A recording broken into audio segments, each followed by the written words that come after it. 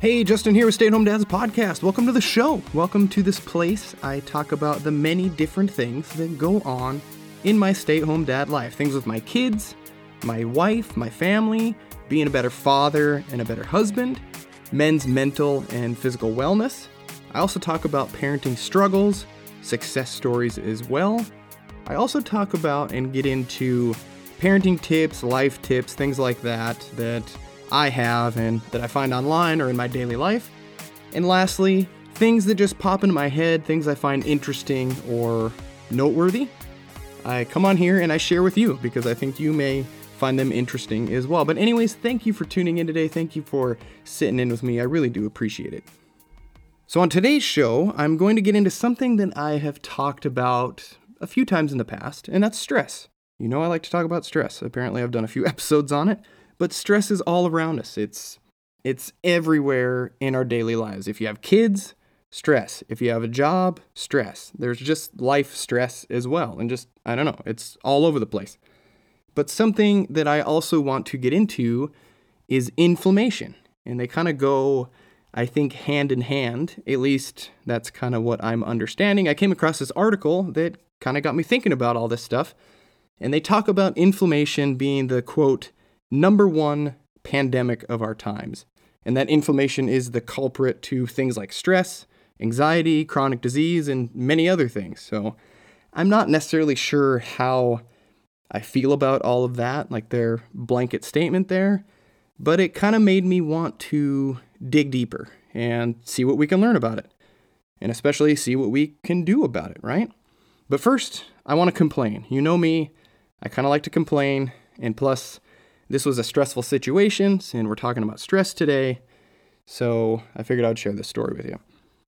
So, do you ever go through all the hoops, all the checklists, and just check every box, get the quotes, read the reviews, and just do all you can to find a great company to do work for you, or to work on something for you, only to find out when they finish the job, the work they did is absolute shit. It's just garbage, right? Well, this had happened to me the other week. I had some roof repair done on my house. I mean, not really roof repair, but it was just some flashing stuff done to get the damn critters from crawling into my attic and building nests and doing all that kind of stuff. It's been pissing me off lately, so I finally okay, I'm going to just take care of it, pay this company, and have them fix the problem. Easy peasy, right? So like I said, I do all the vetting, I get all my ducks in a row, I talk to this project manager from this company, we agree on what they want to do and what I want. Installation is kind of a big deal, and, I want it done right. So we go through everything, we're on the same page. I go over it with him, I talk to him on the phone, he comes out to my house, so I agree, I sign a contract, I pay half of the $2,000 to get this job started, right? So then we got to schedule out, wait a couple of weeks. Well, the crew shows up. They show up at 4:45 p.m. Like, who shows up at 4:45 p.m. to do a roofing job? I mean, it gets dark, I don't know, around here at 5:30? So I'm thinking, the workday's almost over, dude. Like, what are you doing here? I go outside, I try to chat with them and talk to them. And of course, they're not giving me the time of day. They don't even really want to say anything to me. So I go for a walk with my wife. They get started. They're working and working. They're working now into the dark. It's freaking dark outside.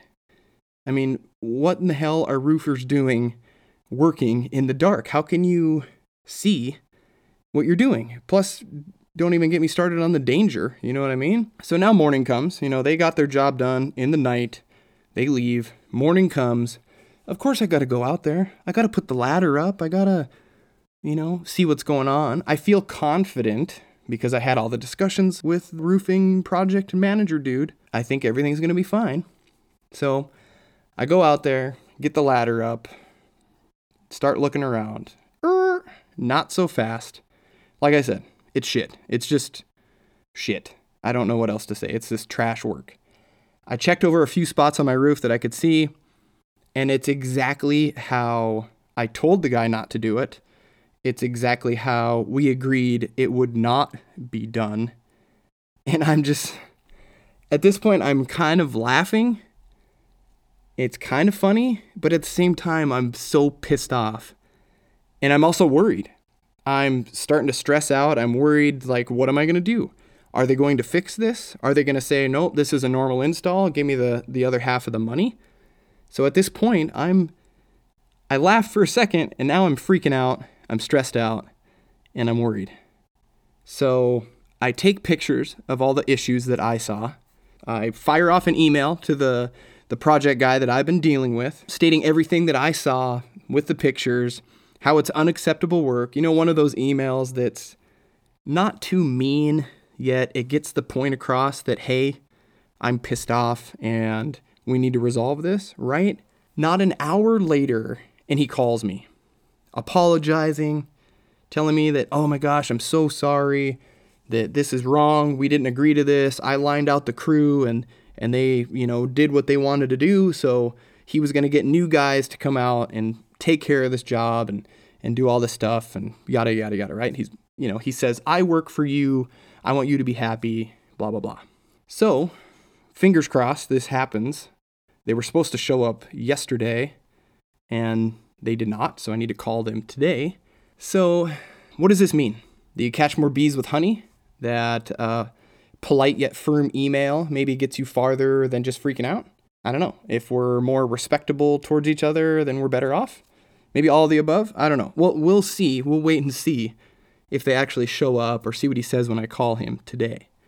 So hopefully this all works out. I'm still kind of stressed out about it, especially since they didn't show up yesterday. But yeah, the point of that whole long-winded story is stress, right? Maybe inflammation. Maybe my blood vessels are all inflamed and I'm, freaking out here. But anyways, article time that I talked about getting into. So this guy named Deepak Chopra, I don't know. The only Chopras I know is that Priyanka lady, beautiful woman. Anyways, on fortune.com, I'll give the link in the description so you can check it out. They call Deepak the world leader in alternative medicine and meditation. And he states that the world's most pressing health problem is inflammation. He says when the body's immune system is alerted to anything foreign like pollen or microbes, it triggers an inflammatory response. And that acute inflammation is there to protect our body and help it heal. But when it persists, it turns into what? Turns into chronic inflammation, and that can cause serious health risks, like I mentioned in the beginning of the show. Chopra states that stress, depression, anxiety, and other diseases all stem from inflammation. Okay, that sounds good, but why? Like, how does that work?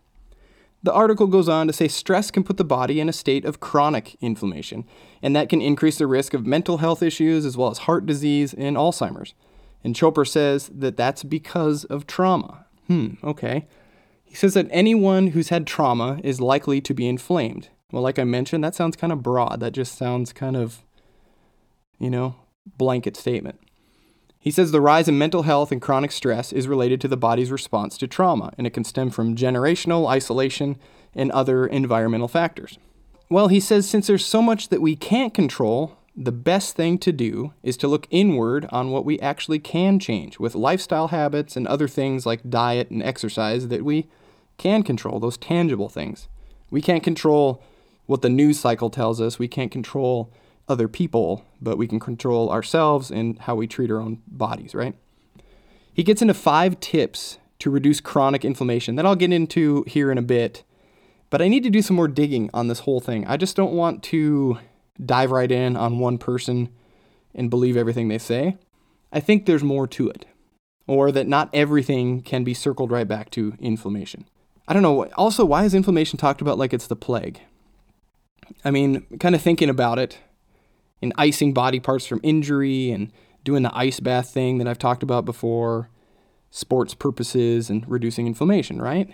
We hurt ourselves, we go to the doctor, sprain an ankle or whatever, and we're told to ice it and get the swelling down and move on. But I guess that wouldn't be chronic inflammation, would it? That would be what he said, which was acute inflammation, your body's response to an injury or a foreign thing taking care of itself. So, I don't know, scratch that. Anyways, it's all kind of confusing though, right? I'm just trying to wrap my head around all this and talk about something that I really know nothing about. So I'm trying to learn here and share with you my journey of learning, I guess, because I don't understand this much at all. I should probably talk to an expert next time. So instead of just taking Chopra's advice in that other article, which don't get me wrong, the 5 ideas he talks about, they're valid. I like them. I'm going to go through them here in a little bit. I just don't want to assume that that's the end all be all. I want to do my due diligence. So that's why I'm going to Harvard. harvardhealth.edu, actually. I found another article on there, and they talk about what's going on with inflammation and just how bad is it, or is it bad? So let's read this and see kind of what they say about this whole thing. Harvard says that there are different types of inflammation. Acute, which comes up suddenly, lasts for a couple days or weeks, and then it settles back down again once the cause of the injury or infection or whatever is under control. And this is just the body's attempt at restoring health to a particular area. So allergy or poison ivy or a strained or pulled muscle, right, would fall into this category. The next is chronic, which is quite different than acute. It can develop for absolutely no reason. It can last a lifetime. It can cause harm rather than facilitating healing. And this type is often linked to chronic diseases like excess weight, diabetes, cardiovascular disease, autoimmune diseases, cancers, and like Chopra said, stress. So, okay, cool. Both articles are on the same page. I'm on the same page. Very similar, right? We're all in agreement. Now, this Harvard article also gets into some myths and misconceptions about inflammation. I thought these were kind of interesting. The first myth they talk about is inflammation is the root cause to most modern illnesses. They say not so fast. Yes, a number of chronic diseases are accompanied by inflammation. And in a lot of cases, controlling that inflammation is an important part of the treatment. But they also say inflammation is not always the direct cause for most chronic diseases. Okay, that's interesting. And I would believe that. That's from freaking Harvard, right? The next myth is controlling chronic inflammation would eliminate most chronic diseases, kind of like what Chopra said. Not so, according to Harvard. Effective treatments typically target the cause of inflammation rather than suppressing it, they say. Sure, sometimes somebody with something like arthritis or some other disease, they may take anti-inflammatory medications to reduce their symptoms. But they will also take other medications that actually treat the conditions that are causing the inflammation. That makes a lot of sense, right? Am I going through this? Am I talking too fast? I don't know. Okay, the last myth they talk about is anti-inflammatory diets or certain foods prevent disease by suppressing inflammation. They say yes, it's true that some foods and diets are healthier than others. It's not clear their benefits are due to reducing inflammation, though. They continue saying switching from a typical Western diet to an anti-inflammatory one, such as a Mediterranean diet, improves health in multiple ways, and reducing inflammation is just one of the many possible ways. Yes, I read that word for word off of harvard.edu, okay? So the takeaway here is that inflammation is not the sole Grim Reaper killing people every single year. It's complicated, and we don't want to just abolish inflammation altogether, like what's kind of spun to us in articles and on social media and on even the news outlets.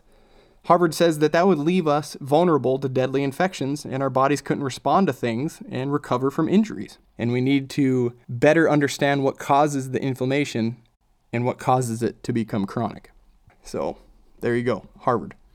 So back to Chopra's article on things to help, things to assist to combat chronic inflammation. The first one he mentions is sleep quality. He says sleep is vital for reducing stress, and sleep deprivation is associated with increased inflammation. Okay, that sounds good. I mean, I know a lot of us adults are not getting enough sleep or good quality sleep. My kids get almost 12 hours. It's crazy. I get maybe 6 or 7. But that's also because I have terrible bad habits that I need to break. And Chopra actually mentions that here. Get a wind down routine. Get off screens, read a book, practice mindfulness, little positive self-talk, and sleep in a cool, dark place. Next one he says is to de-stress. And when I initially read that, I was like, okay, that's easier said than done, right? But how do we do it? He says take just a few minutes and do an activity that you actually enjoy. Do some deep breathing, almost meditation-like, I would guess. I don't know about that. I'm not much of a meditator. I don't know if I can sit down and do that. I don't know. Maybe just walking out onto my deck with no screen, no phone, and just existing. Maybe that's kind of a form of meditation. Maybe you could try that. I don't know. He also says to practice gratitude because it calms the mind and can increase happiness levels. So, unplug from work maybe, go for walks, get some fresh air, go to the gym, blast some sick-ass music. That's always kind of de-stressing. Go for a drive. I like to go for a drive sometimes, just clear my head and not have a radio on or anything and just be nice and quiet with the window down and just kind of cruise. I like that. Kind of helps me not worry about the day-to-day and other things I have going on. All right, next he says is to stay emotionally connected to others.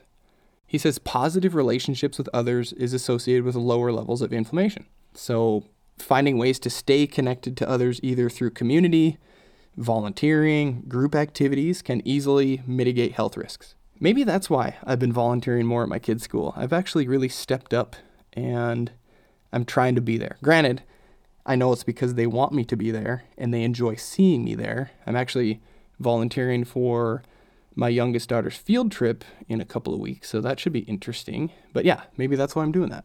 Being around more people, making those connections, it's all good for you. Also, they didn't mention it in here, but I think they should have, and that's staying connected with your family and being close to your spouse and being engaged with your kids and just doing things together, just enjoying each other's company and not becoming disconnected, not being distracted all the time. I think that's really important in all aspects of life, actually. Also, don't forget about your buddies. Make and keep those deep connections with your guy friends. Call or text that friend you haven't heard from or talked to in a while. Maybe that's exactly what one or both of you need. Reach out. Say, hey man, how you doing? Make plans to go get a cocktail. Make plans to go do an activity together. It's all healthy emotional connection. All right, the last one Chopra mentions here is eat an anti-inflammatory diet. And I know Harvard said that the benefits aren't clear, but I think it's a great start and something that's very controllable that all of us can do immediately. And I would think an anti-inflammatory diet is honestly just a healthy diet. I mean, if you read what a Mediterranean diet is, it's like fruits, veggies, good oils, and lean meat. I mean, it's pretty basic. It's not out of this world. It's not rocket science to figure that out. Cut out the pantry food. Stop eating the processed garbage, stuff with tons of preservatives and all that junk in it. Even if it doesn't reduce inflammation, I guarantee it will make you feel better.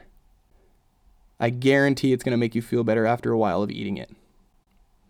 Less sugar, less processed, just cleaner options.